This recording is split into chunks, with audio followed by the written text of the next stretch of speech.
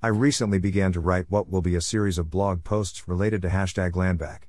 See, my introduction to Landback. I am learning about and working for #Landback because Indigenous friends tell me this is how we white people can best support them. And because I continue to be alarmed at the environmental chaos we are experiencing, and will increasingly experience. I believe Indigenous leadership is our best hope to do what we can to slow down and try to deal with the increasingly devastating consequences of what we have done to Mother Earth. As I said in the introduction cited above, I believe the first time I heard of the concept of #Landback was when I became aware of the struggles of the Wet'suwet'en peoples in British Columbia as they tried to protect their beautiful lands and clean water from the construction of the Coastal GasLink natural gas pipeline. Fossil fuel infrastructure has been the focus of environmental concern for many years.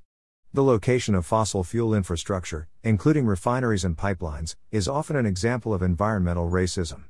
Pipelines have a terrible record of spills and devastating damage.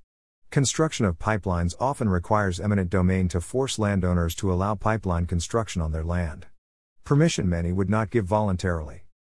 One of the reasons for the First Nation Farmer Climate Unity March I participated in was to call attention to the abuse of eminent domain for construction of the Dakota Access Pipeline. See, First Nation Farmer Unity March.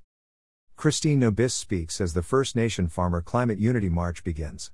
Sept 1, 2018. The rate and volume of fossil fuels getting to refineries via pipelines determines the availability of fossil fuels to burn. Without pipelines, the rate of greenhouse gas emissions would have been greatly reduced. The pipeline companies tell landowners they will set aside the rich topsoil of the land, and put that back on top of where the pipeline lies. That usually is not done. Instead, the rich topsoil is mixed with the underlying clay.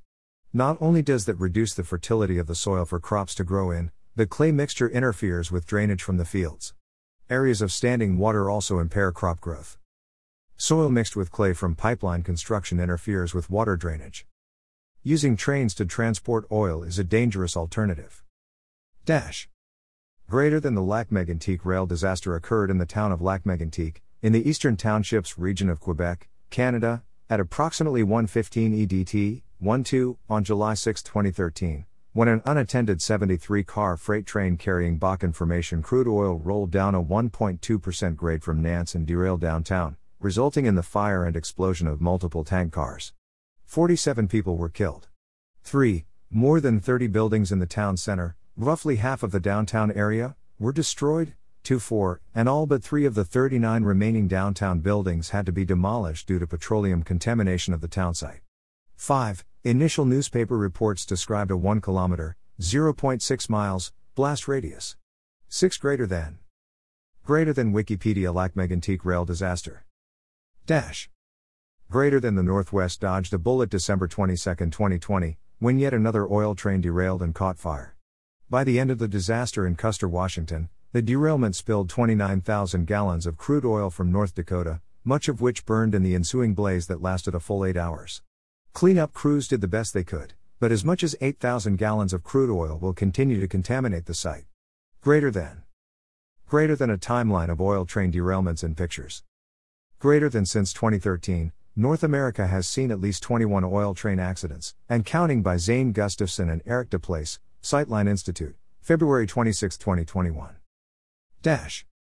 Me in downtown Indianapolis, 2016. I don't know if it is still the case, but oil trains once traveled through large population areas.